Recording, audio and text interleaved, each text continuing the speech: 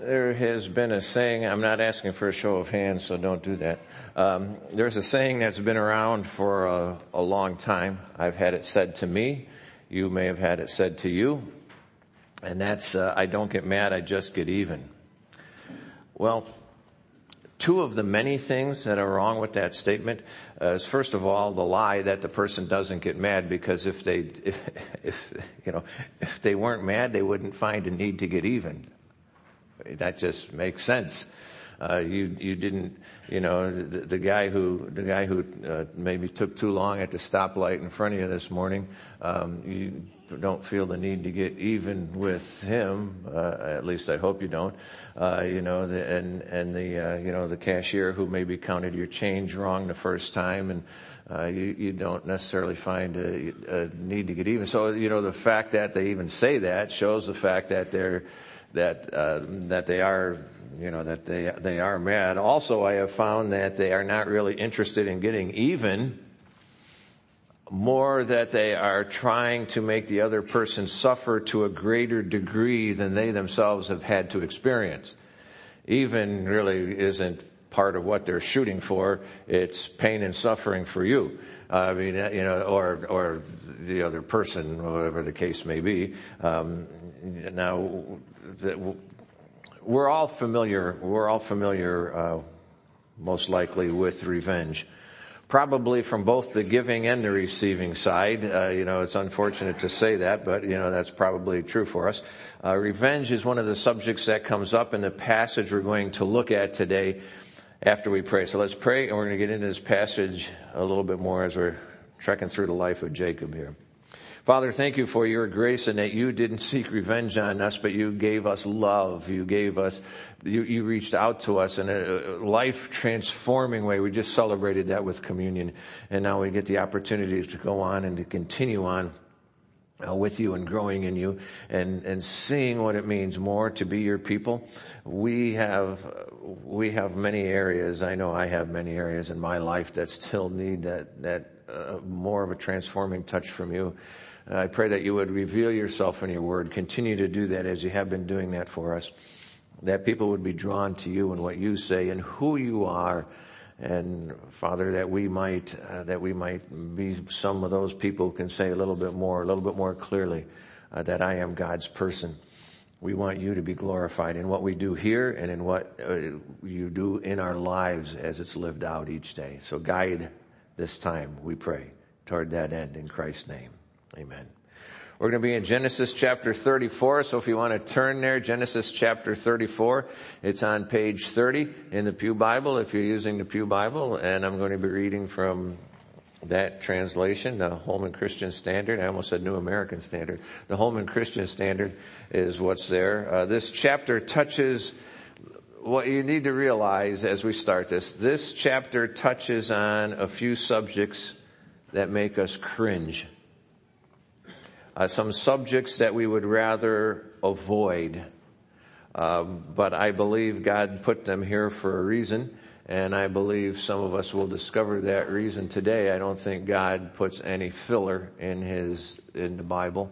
It's all there for a reason. Our challenge many times is to wrestle with what that reason is. Now, this is a long passage, but I'm going to read the whole passage straight through together today. It may seem a bit raw to some of you, but it is God's word. Verse 1, Genesis chapter 34, beginning with verse 1. Dinah, Leah's daughter, whom she bore to Jacob, went out to see some of the young women of the area. When Shechem, son of Hamor the Hivite, a prince of the region, saw her, he took her and raped her. He became infatuated with Dinah, daughter of Jacob. He loved the young girl and spoke tenderly to her. And get me this girl as a wife, he told his father Hamor. Jacob heard that Shechem had defiled his daughter Dinah, but since his sons were with his livestock in the field, he remained silent until they returned. Meanwhile, Shechem's father Hamor came to speak to Jacob. Jacob's sons returned from the field when they heard about the incident and were deeply grieved and angry. For Shechem had committed an outrage against Israel by raping Jacob's daughter, and such a thing should not be done. Verse 8, Hamor said to Jacob's sons, my son Shechem is strongly attracted to your daughter. Please give her to him as a wife. Intermarry with us. Give your daughters to us and take our daughters for yourselves. Live with us. The land is before you. Settle here, move about, and acquire property in it. Then Shechem said to Dinah's father and brothers, grant me this favor and I'll give you whatever you say. Demand of me a high compensation and gift, and I'll give you whatever you ask me. Just give the girl to be my wife. But Jacob's sons answered Shechem and his father Hamor deceitfully, because he had defiled their sister Dinah. We cannot do this thing, they said to them. Giving our sister to an uncircumcised man is a disgrace to us. We will agree with you only on this condition, if all of your males are circumcised as we are. Then we will give our daughters, take your daughters for ourselves, and live with you and become one people. But if you will not listen to us and be circumcised, then we'll take our daughter and go. Their words seemed good to Hamor and his son Shechem. I don't know why. The young man did not delay in doing this because he was delighted with Jacob's daughter. Now he was the most important in all his father's house. So Hamor and his son Shechem went to the gate of the city and spoke to the men there. These men are peaceful toward us, they said. Let them live in our land and move about in it, for indeed the region is large enough for them. Let us take their daughters as our wives and give our daughters to them. But the men will agree to live with us and be one people only on this condition, if all of our men are circumcised as they are. Won't their livestock, their possessions, and all their animals become ours? Only let us agree with them, and they will live with us. All the able-bodied men listened to Hamor and his son Shechem, and all the able-bodied men were circumcised. On the third day, when they were still in pain, two of Jacob's sons, Simeon and Levi, Dinah's brothers, took their swords, went into the unsuspecting city, and killed every male. They killed Hamor and his son Shechem with their swords, took Dinah from Shechem's home, and went away. Jacob's other sons came to the slaughter and plundered the city because their sister had been defiled. They took their sheep, cattle, donkeys, and whatever was in the city and in the field. They captured all their possessions, children and wives, and plundered everything in the houses. Then Jacob said to Simeon and Levi, you have brought trouble on me, making me odious to the inhabitants of the land, the Canaanites and the Perizzites. We are few in number. If they unite against me and attack me, I and my household will be destroyed. But they answered, should he have treated our sister like a prostitute? Now this chapter is like watching a train wreck. I mean, it really is. There's one issue that precipitates many others, and before long there is this huge pile of wreckage spread out over the whole area.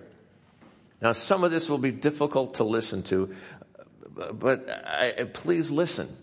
And when I'm finished, if you think I've misrepresented God in some way or misrepresented what he said, then come and talk to me, and we'll privately and we'll discuss your concerns here.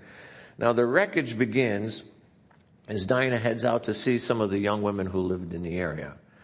Now Dinah is the only daughter mentioned in the earlier chapters as Jacob is having children in the competition between Rachel and Leah, to see who is the most loved wife. And as they're having these children, Dinah is the only daughter mentioned in that earlier passage, that earlier genealogy that comes there. Now it says, a man from the region sees Dinah when she goes out to see the women of the land, and he takes her, he rapes her, and then he decides that he loves her and he wants to marry her. Now, while this is not the main focus of this passage and it's not the main focus of the sermon, I feel that I need to pause and address this issue here. It's mentioned that after Shechem rapes Dinah, that he actually comes to love her, it says, and speaks tenderly to her. Now, we need to understand this. Girls and boys, men and women, you need to understand this. You never have a right to force yourself upon another person. particularly sexually. You never have that right to force yourself upon another person. Now, if a boy truly loves a girl or a man truly loves a woman, he will respect that girl or that woman enough not to force himself upon that woman. If you find yourself in a situation where you feel you are being forced, it is a sign, it is an indication to you that this is not love. We live in a very sexualized society. Sexual tension is used to sell products that have absolutely nothing to do with sex. Cars, food, travel, beverages, clothing, car parts, the list just goes on and on. Sexual situations are thrown into entertainment, even when it has nothing to do with the plot of the program. And it doesn't even have to be a program that has a plot, because programs that don't even have a plot end up with sexual things thrown into that. Game shows, cooking shows, talk shows, all of a sudden the talk becomes innuendo. Because it's just, we live in a very sexualized society. And even in the time where, we think we're a little more attentive to that, and they have this Me Too movement and all these other things going on, sexual talk is all too often accepted as a normal part of a conversation. It doesn't have to be on TV. It doesn't have to be out there. It's even in the conversations that you get into during the week. Sexual innuendo and it is just seen too often as just a regular, common part of the conversation. Now, I believe that we also need to admit that it is not always unwanted conversation.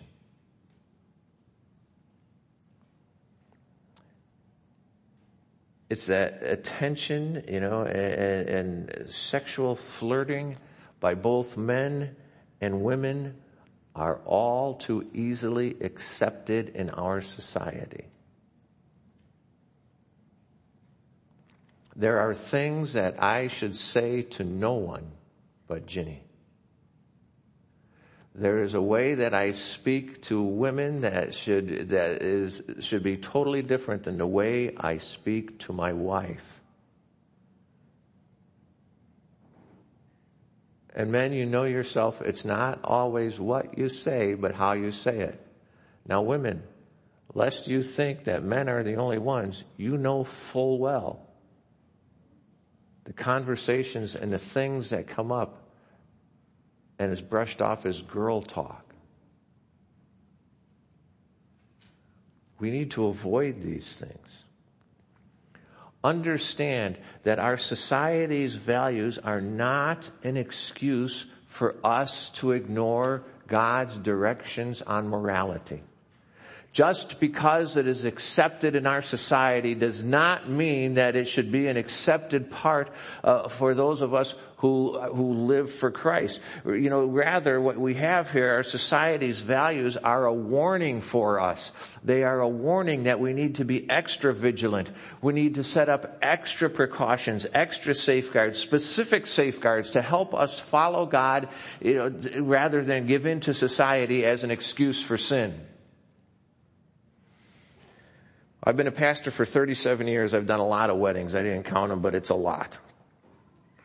And in all of those weddings, I was trying to think, and I can only think of one couple where the first time they ever kissed was when I said, "You may kiss your wife." And that was their very first kiss. And I said, "Well, Pastor, that's just ridiculous." No, see, there's the problem. What's ridiculous is that we think that's ridiculous. I'm not saying that should be the standard. What I'm saying is this couple set up a standard that they would not cross. And for them, that's where they felt that needed to be. That it needed to be there. And they stuck with that all the way up until their wedding. They stuck with that standard. You see, the fact of what goes on in our society, it should be a warning to us that we need to be extra vigilant.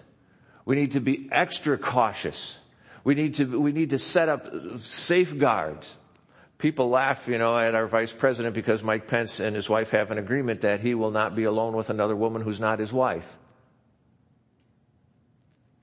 Excellent standard. Excellent standard. One of the things that we have in place, is that as a church, Kent and I, and it's one of the same things we have in place. That's not to happen. And you need to set up those boundary lines, because we live in a society that doesn't have any boundary lines when it comes to that. And God calls us to be different. He calls us to be His. Now, in their society, for a girl to have sex outside of a marriage made it very unlikely that she would ever get married, because she was defiled. In fact, that word is even used here. She was soiled. You see, she was no longer what someone would desire. Now, the same standard would hold true for a man, but because under the Old Testament law, both of them were to be stoned. If that happened, both of them were to be stoned, not just the woman. The woman and the man were both supposed to be stoned. But it was certainly much more difficult to prove that a man had done it unless you caught them in the act, which is an interesting little caveat to you in John chapter 8, where the woman caught in adultery. It says she was caught in the very act, but yet they only brought the woman there. But according to the Old Testament law, they violated that law, and they're both subject to that. Now, the phrase at the end of verse 7, it couldn't be any clearer. In the Holman Christian Standard, it's very clear. Such a thing should not be done. Such a thing should not be done. Sex outside of marriage should not be done. To be clear, it is a sin. It is a violation of God's direction and a violation of God's standards. Now, just so we're clear, being raped is a sin by the rapist, not by the one being raped. Just so we're clear on this. Just so you understand that. It's not a sin by the victim. It's not what we're talking about here. So what do we do, what do we do if sex outside of marriage was or is our practice? You do the same thing as you do with any other sin. You see, this is not a special category. This is in the category of sin, and it's the same thing. You stop sinning and you confess to God. Just as you are to do with any sin, you stop sinning and you confess to God. In 1 John, he's writing and he says, if we say we have no sin, we're deceiving ourselves. The truth is not in us. You see, so it's not just all those other people that he's talking about. He's talking about any sin that we have in our life. He says, if we confess our sins, He's faithful. He's righteous to forgive us our sins and cleanse us from all unrighteousness. When we bring those things to Him, you stop sinning, you confess to God. You stop doing that thing, you confess to God. There's been more than one couple. Ginny and I, we talked with and we counseled with, and they were living together and they were having sex, and we talked to them, and one of them then ended up moving into our house that night. It wasn't anything we were, ready for, and why? Because you see, you stop sinning and you do it. And the other couple, the guy came to me later. He said, she won't have sex with me now. What'd you guys do? I said, we didn't do anything. All I tried to do is be very clear with what the Word of God says. Now, both of these couples, they did end up getting married. That doesn't always happen. But, the fact is, what do you do? Well, you repent, you stop doing it, and you confess. You bring it to God, and He is faithful. He is just. He will cleanse you. He cleanses us when we come to Him, when we bring it to Him. God doesn't bring these things to our attention to depress us or to defeat us. He brings it to us so we will come to him for forgiveness. If we say we don't have any sin, we make him a liar, and his word is not in us. Same as with any other sin. You stop it and you confess to God. Let's get back to the train wreck here in Genesis 34. After Dinah is raped, Shechem finds he really desires her. He wants to marry her. Dinah's father, Jacob, hears about the rape, but he keeps silent, because his sons were in the field with the livestock. Now, some of us say, what an outrage. You can yes, perhaps, but, also what you need to realize is he was odd man out in that society. We're not talking about a nation here of Israel. We're talking about one man, Israel, Jacob, who was there, and he was the outsider. He was the one who didn't belong. He was the one who would not be believed. There were not any police to go to. There was not a police department for him to turn to report this. Now it says that then Shechem's father, Hamor, comes, he approaches Jacob and he tries to broker a deal for marriage. Now, this is standard process. This is standard process for them. It wasn't just because of what went on. It's standard process. They would, even if there were no rape, they were never together beforehand. The father would go and broker a deal. Sounds kind of crass, but broker a deal for marriage for this other woman. They were arranged marriages. So that's what you see going on here. And Jacob's sons heard what had happened. It obviously then wasn't a terribly well-kept secret, because Jacob heard about it. His sons then out in the field, it says, heard about what happened to their sister. It says, so they returned from the field and they were both, notice it says, grieved and angry. I personally know 3 women who I care deeply about, who were raped. One's a family member, one's a friend, one is a member a person that I happen to pastor. And I remember exactly where I was when I heard about each one of them. And I also remember the anger and the outrage and the grief that I felt because this happened to them. We can't stop our emotions from coming. We can't stop them from happening. But we can choose how we respond to those emotions. It's not just in a situation like this. It's in any situation. It's in any situation. We cannot stop those emotions from coming, but we can choose how we respond to those emotions. In fact, you need to grasp a hold of the reality that you do choose how you respond to those emotions. Now, the choice is not always easy. In a situation like this, when someone we love is hurt, it is incredibly difficult not to lash out. It is incredibly difficult. We want justice, and by that what we mean is we want the person to be punished, and we want them punished severely. Now, Jacob's sons here choose poorly. They choose revenge. And there is a difference between revenge and justice. Revenge is when I lash out from my own anger, from my own hurt, from my own frustration. You see, that's what revenge is. I am lashing out. It doesn't always have to be in a violent way, but it is a determined lashing out from us. And it is usually an overreaction that is focused on punishment. And usually the punishment that we have in mind is rather extreme. I can tell you, the things, even just talking about it again, that went through my mind of what I would like to see to happen to those who rape these people that I know and that I care about. And you see, it's this overreaction in our minds, because revenge ignores God. Revenge ignores God. Now, it's very different from justice.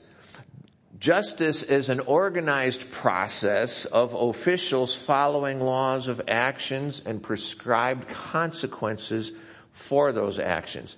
Now, let me say, don't let the abuse of justice that we sometimes see, don't let the abuse of justice cause you to dismiss what it is supposed to be. Don't let it cause you to dismiss how it is supposed to function. You know, it is an organized process of officials, those who are tasked with those responsibilities of following laws and actions and prescribed consequences for those actions.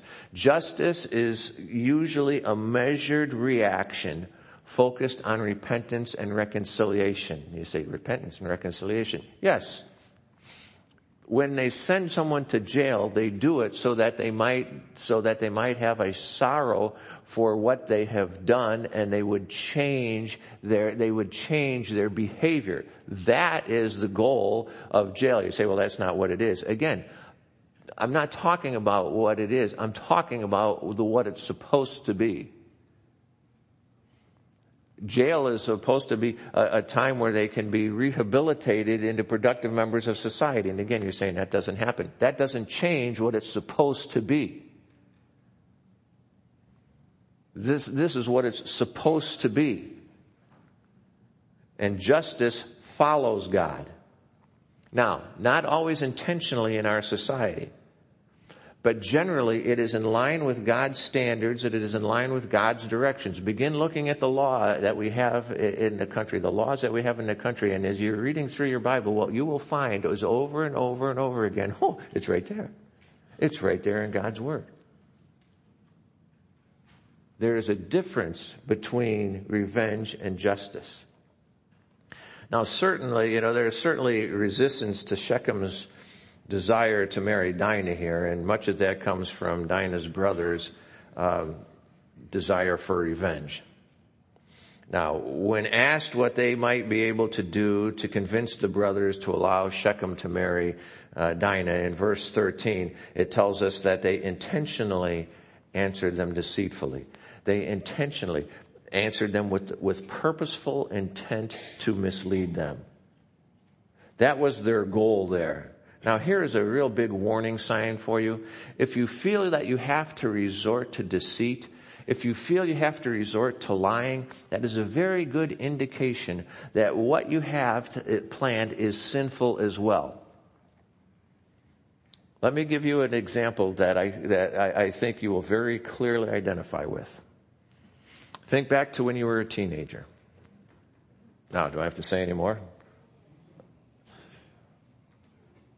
And your parents ask you, what are you doing? Where are you going? I'm going to go out on a limb here. My guess is even Kent wasn't always as straightforward as he should be. What do you think? Yeah, we won't pretend.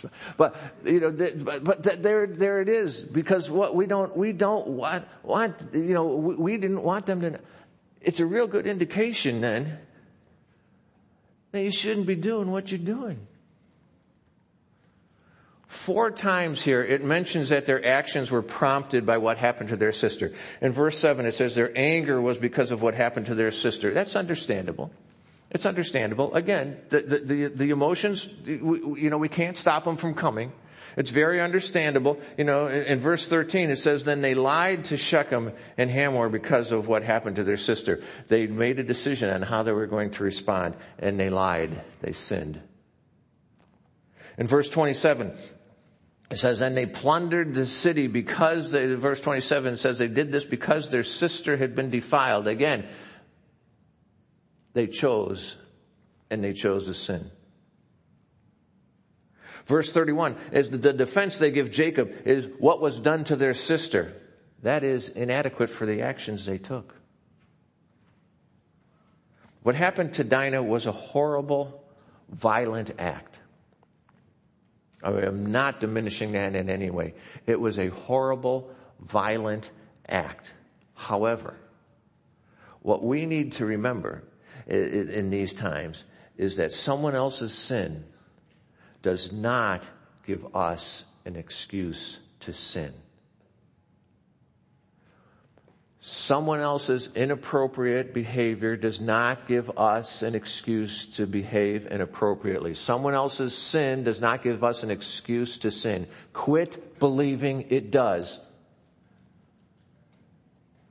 Quit believing that their behavior gives you the right to go and do something that violates God's standard. Use God's standards, not the world's standards with your anger.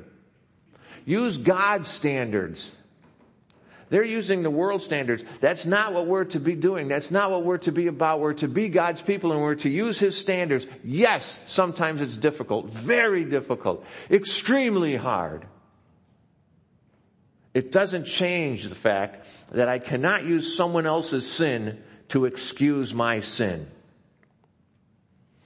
The brothers tell Shechem and Hamor here that the problem is that they're not circumcised, when their real issue was the fact that Shechem had defiled their sister. And did you notice then they took what was supposed to be a very sacred sign of their submission to God's covenant, circumcision. They took what was supposed to be that very sacred thing, they emptied it of its significance, and they used it to plot murder. Something that was supposed to be a symbol of their consecration and commitment to God, and now they're using that as an excuse, empty it completely of any connection to God at all, and what they do is use that sacred ceremony for a sinful purpose. And strangely enough to me, as I'm reading this, Shechem and Hamor did not find this odd or out of line as a request. Verse 20 tells us that they took the matter to the men of the city gate, the place where the official business was conducted. That had to be some conversation. That's all I got to convince them of it. Now we're given, we're given a little bit of the exchange here. What seems stranger to me, though, is that able-bodied men agreed. They agreed to the request. That just still blows my mind. But notice they agreed because they saw a chance to increase their own wealth. They said, do this, and then won't their stuff be ours? Won't their cattle and their things be ours? Won't their wealth be ours? Won't their women be ours? Look at how good we're going to do. We're just going to kind of absorb these people and his family into our society. Remember, they're the odd man out right now. Jacob and his family are the minority. So, all the able-bodied men were circumcised. All I can say is greed will cause us to do some strange things. It still does. Greed still causes us to do strange things. I've seen families torn apart by greed. Just total separation. Does strange things. 3 days after this mass circumcision, when the pain level and the swelling reached their worst point, then Simeon and Levi, probably along with their servants here, but they went into town and they murdered all the able-bodied men. Now, special mention was made that Shechem and Hamor were among those killed, but it wasn't just limited to them. Now, lest you think that justice was done here, this was revenge. Simeon and Levi's actions had consequences of justice, though. They had violated God's law. God was very clear, and they had violated God's law. Now they were excluded from any allotment of the territory years later in the land that God promised to give them. When Jacob's announcing the final blessing on his sons in Genesis 49, which we may get to in a year or two, it says Simeon and Levi are brothers. This is as Jacob's given the blessing, to all of his sons. Simeon and Levi are brothers. Their knives are vicious weapons. May I never enter their council. May I never join their assembly. For in their anger, they kill men, and on a whim, they hamstring oxen. Their anger is cursed, for it is strong, and their fury, for it is cruel. That is not a word to describe the actions of God. I will disperse them throughout Jacob and scatter them throughout Israel. They don't get a land. They don't get a piece of the territory. Jacob is not pleased with what they did. God was not pleased with what they did. God was not honored by what they did. God's pretty clear. We're not to commit murder. We're not to steal. Both of these things happened as a result of Judah's sons taking revenge. Because you know what happens? Seeking revenge is taking God's place. You are putting yourself in God's place.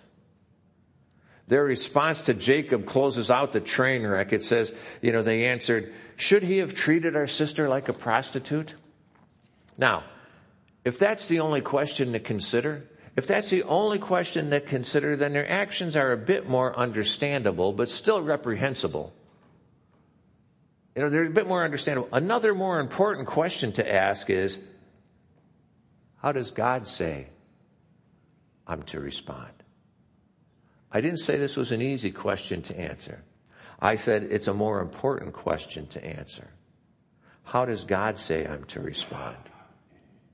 Because you see, if we're looking at how God says we're to respond, then that brings a proper response to every situation. If we respond how God says I'm to respond, then that brings that proper response to every situation. Pete and I get together on Tuesdays, and on this last Tuesday we looked at Romans 12, and I told him, I said, this is just a great passage. It's going to come up on Sunday. And this is the passage we looked at. It's kind of God's perspective on revenge here. Notice what it says, Romans chapter 12. Love must be without hypocrisy. Detest evil. Detest. Not excuse. Not wink at, not think it's okay. Detest evil. Anything that opposes God is evil. Detest that. Cling to what is good. Good is defined by God. Not good as defined by our society. Good as defined by God. Cling to what is good. Show family affection to one another with brotherly love. Outdo one another in showing honor. Do not lack diligence. Be fervent in spirit. Serve the Lord, not your anger. Serve the Lord, not revenge. Serve the Lord, he says. Rejoice in hope. Be patient in affliction. Be persistent in prayer. Share with the saints. Share with the saints in their needs. Pursue hospitality. Bless those who persecute you.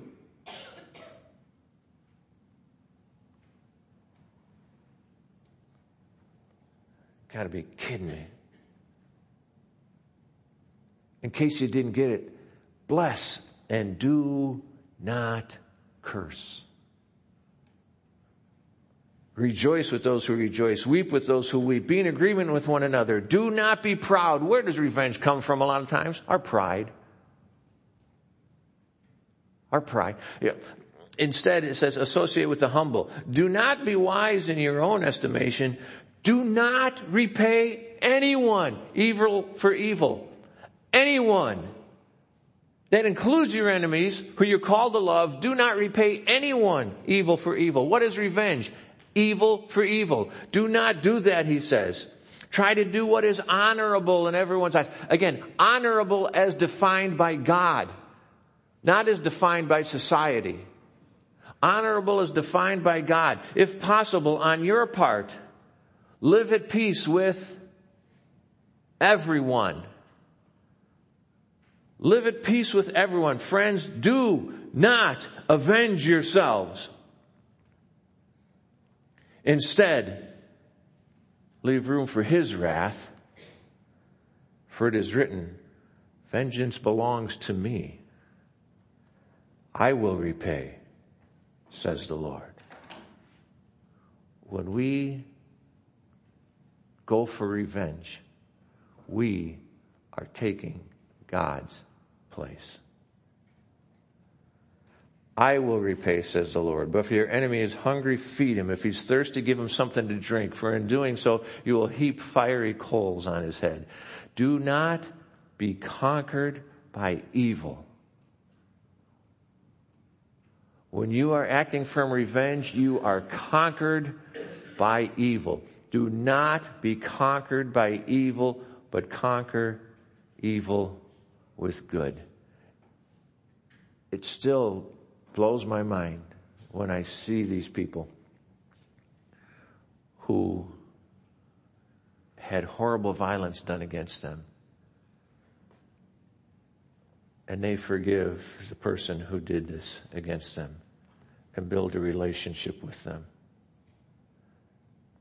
and work to help their good and work to help them many times to help them come to know God. God tells us that should be common among his people. Vengeance belongs to God. When we take vengeance on someone, we take what belongs to God. We take on the role of God. Now, I find it very interesting here that God is mentioned in the very last verse of chapter 33. Look at the very last verse of chapter 3. Chapter 33, excuse me. God is mentioned there. It says, and he set up an altar there and called it God, the God of Israel. Now look at the very first verse of chapter 35. God said to Jacob, get up, go to Bethel. Now, what you have here is God is mentioned in the very last verse of 33, the very first verse of 35, not once in verse 34, in chapter 34. God is not mentioned there. When you leave God out of your thinking, when you leave God out of your decisions, you do foolish and sinful things. Here's the point we need to remember. God's people don't take revenge. Instead, they follow God. Now, at the end of every sermon in this series so far, this is the 14th one, I give you one of these points. And the point of these statements at the end of the sermon is to highlight what some of the standards that God calls us to as laid out for us in these chapters. Now, we will struggle with them. We will struggle with them, but we should allow room for them in our hearts. We should allow them to have a part in our life. Don't be conquered by evil. Don't take revenge. Instead, follow God. Let's pray.